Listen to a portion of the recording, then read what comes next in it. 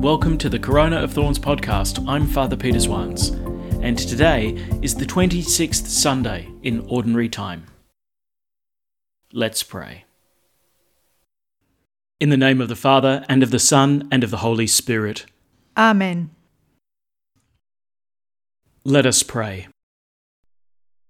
O God, who manifest your almighty power above all by pardoning and showing mercy, bestow, we pray, your grace abundantly upon us, and make those hastening to attain your promises heirs to the treasures of heaven.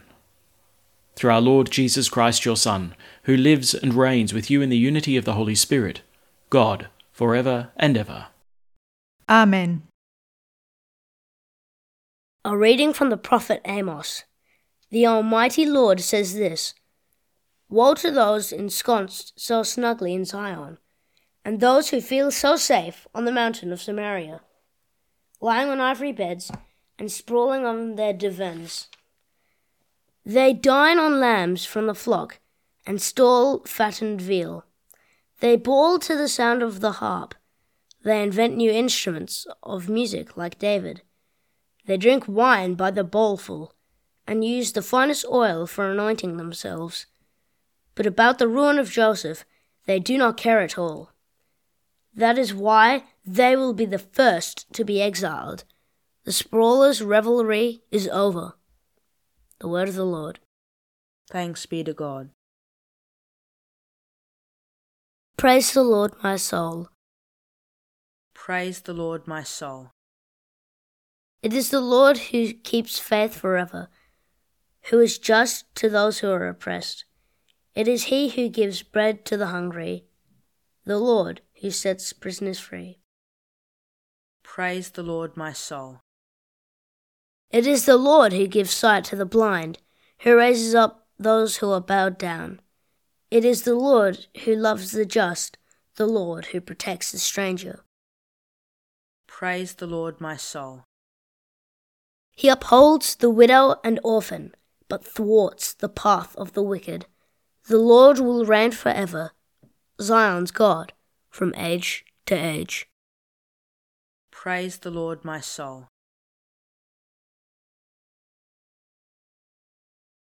A reading from the first letter of St. Paul to Timothy. As a man dedicated to God, you must aim to be saintly and religious, filled with faith and love, patient and gentle. Fight the good fight of the faith, and win for yourself eternal life, to which you were called when you made your profession, and spoke up for the truth in front of many witnesses. Now before God, the source of all life, and before Jesus Christ, who spoke up as a witness for the truth in front of Pontius Pilate, I put to you the duty of doing all that you have been told, with no faults or failures, until the appearing of our Lord Jesus Christ, who at the due time will be revealed by God, the blessed and only ruler of all, the King of kings, the Lord of lords, who alone is immortal, whose home is in inaccessible light, whom no man has seen and no man is able to see. To him be honour and everlasting power. Amen. The word of the Lord. Thanks be to God. Alleluia, alleluia. Jesus Christ was rich, but he became poor, to make you rich out of his poverty. Alleluia. The Lord be with you. And with your spirit. A reading from the Holy Gospel according to Luke. Glory to you, O Lord. Jesus said to the Pharisees, There was a rich man who used to dress in purple and fine linen, and feast magnificently every day. And at his gate there lay a poor man called Lazarus, covered in sores, who longed to fill himself with the scraps that fell from the rich man's table. Dogs even came and licked his sores. Now the poor man died, and was carried away by the angels to the bosom of Abraham. The rich man also died and was buried. In his torment in Hades, he looked up and saw Abraham a long way off, with Lazarus in his bosom. So he cried out, Father Abraham, pity me, and send Lazarus to dip the tip of his finger in water and cool my tongue, for I am in agony in these flames." "My son," Abraham replied, "remember that during your life good things came your way, just as bad things came the way of Lazarus. Now he is being comforted here, while you are in agony. But that is not all. Between us and you, a great gulf has been fixed to stop anyone, if he wanted to, crossing from our side to yours, and to stop anyone crossing from your side to ours."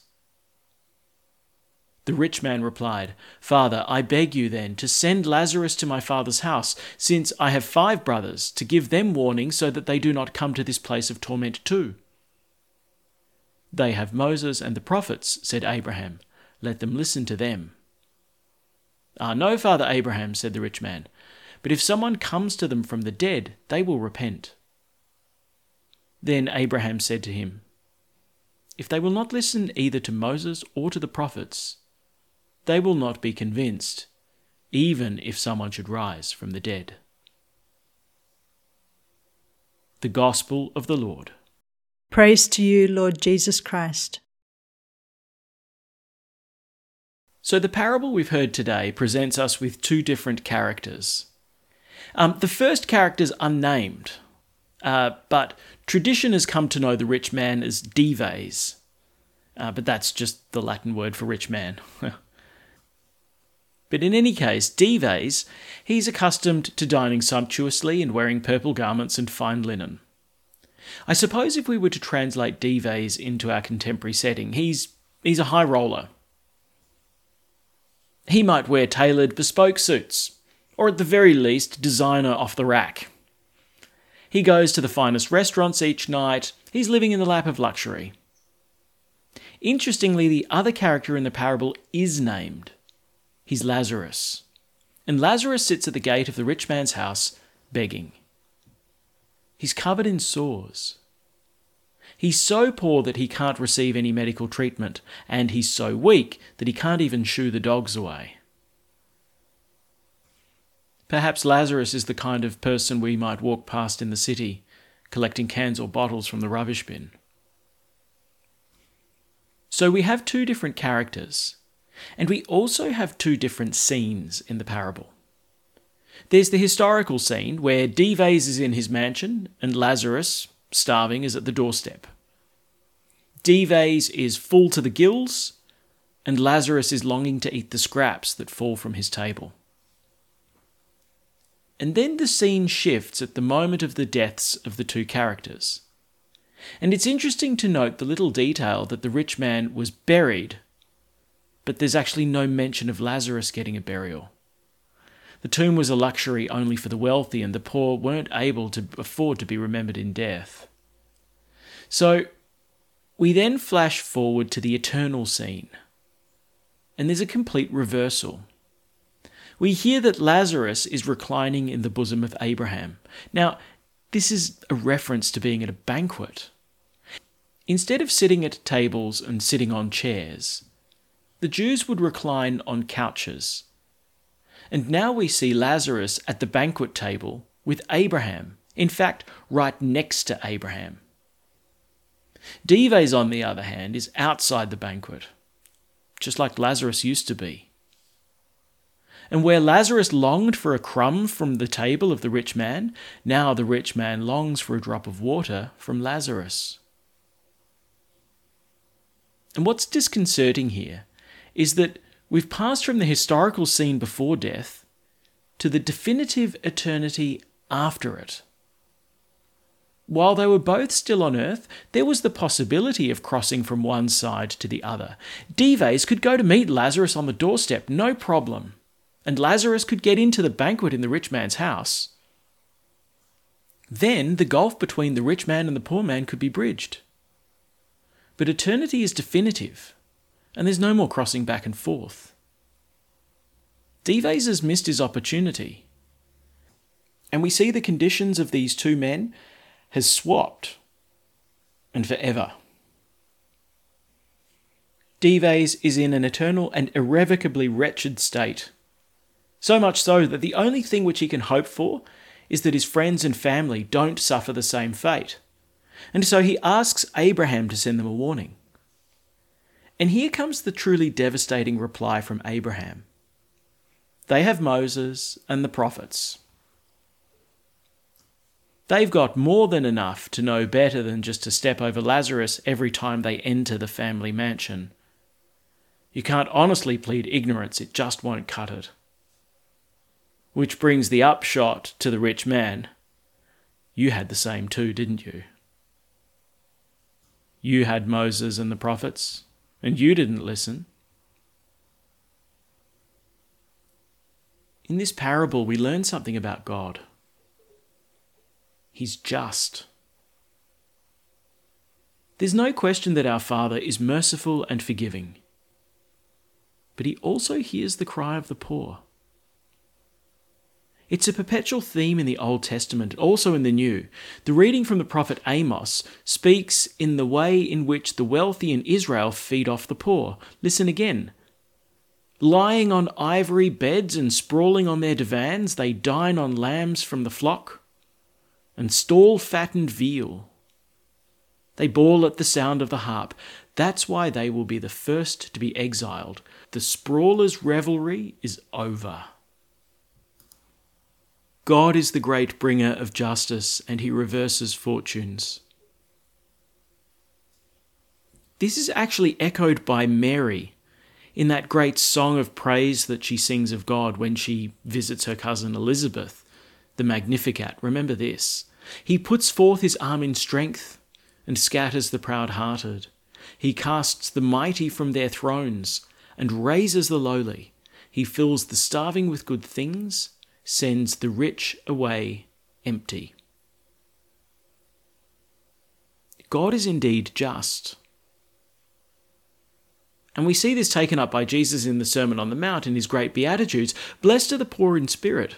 Theirs is the kingdom of heaven. We see in the parable a beautiful expression of God's love for the poor and his burning desire to put things right. So the parable encourages us then to hear and to listen once again to Moses and the prophets, to attend to the gospel anew, so that we might not miss our opportunity to be brought to the bosom of Abraham.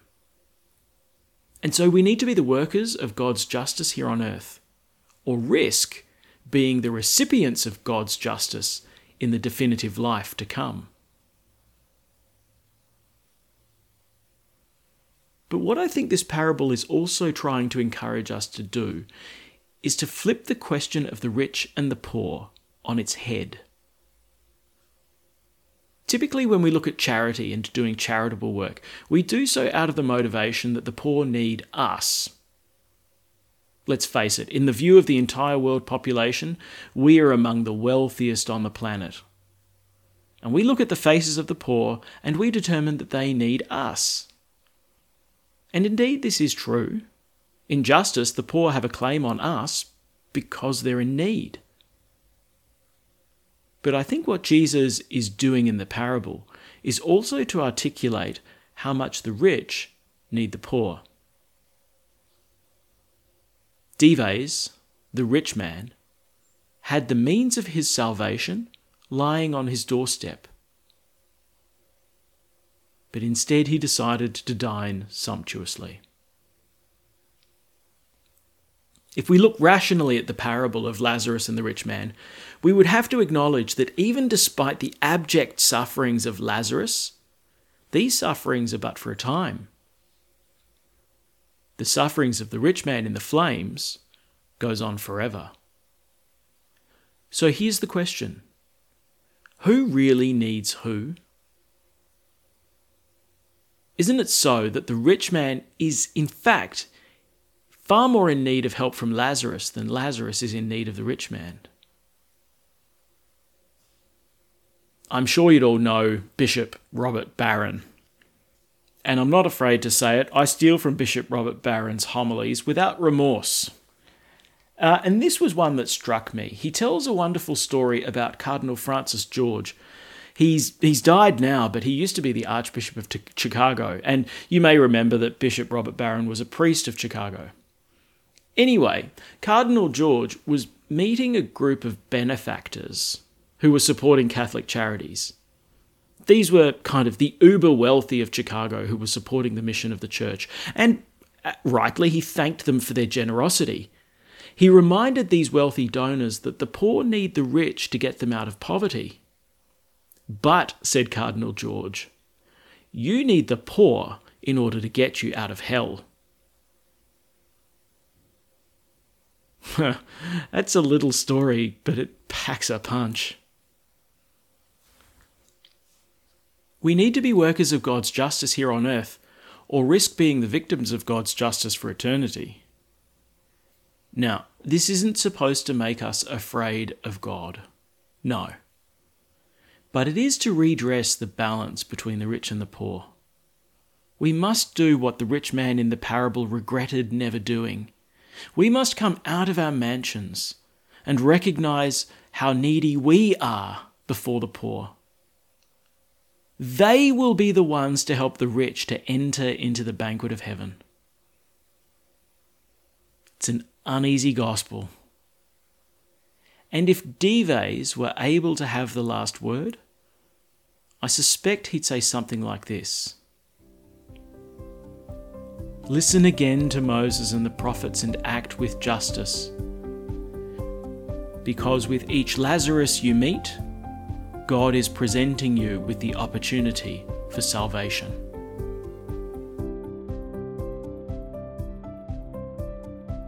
Thanks for praying with us, and may God bless you abundantly, so that this day may give glory to God the Father.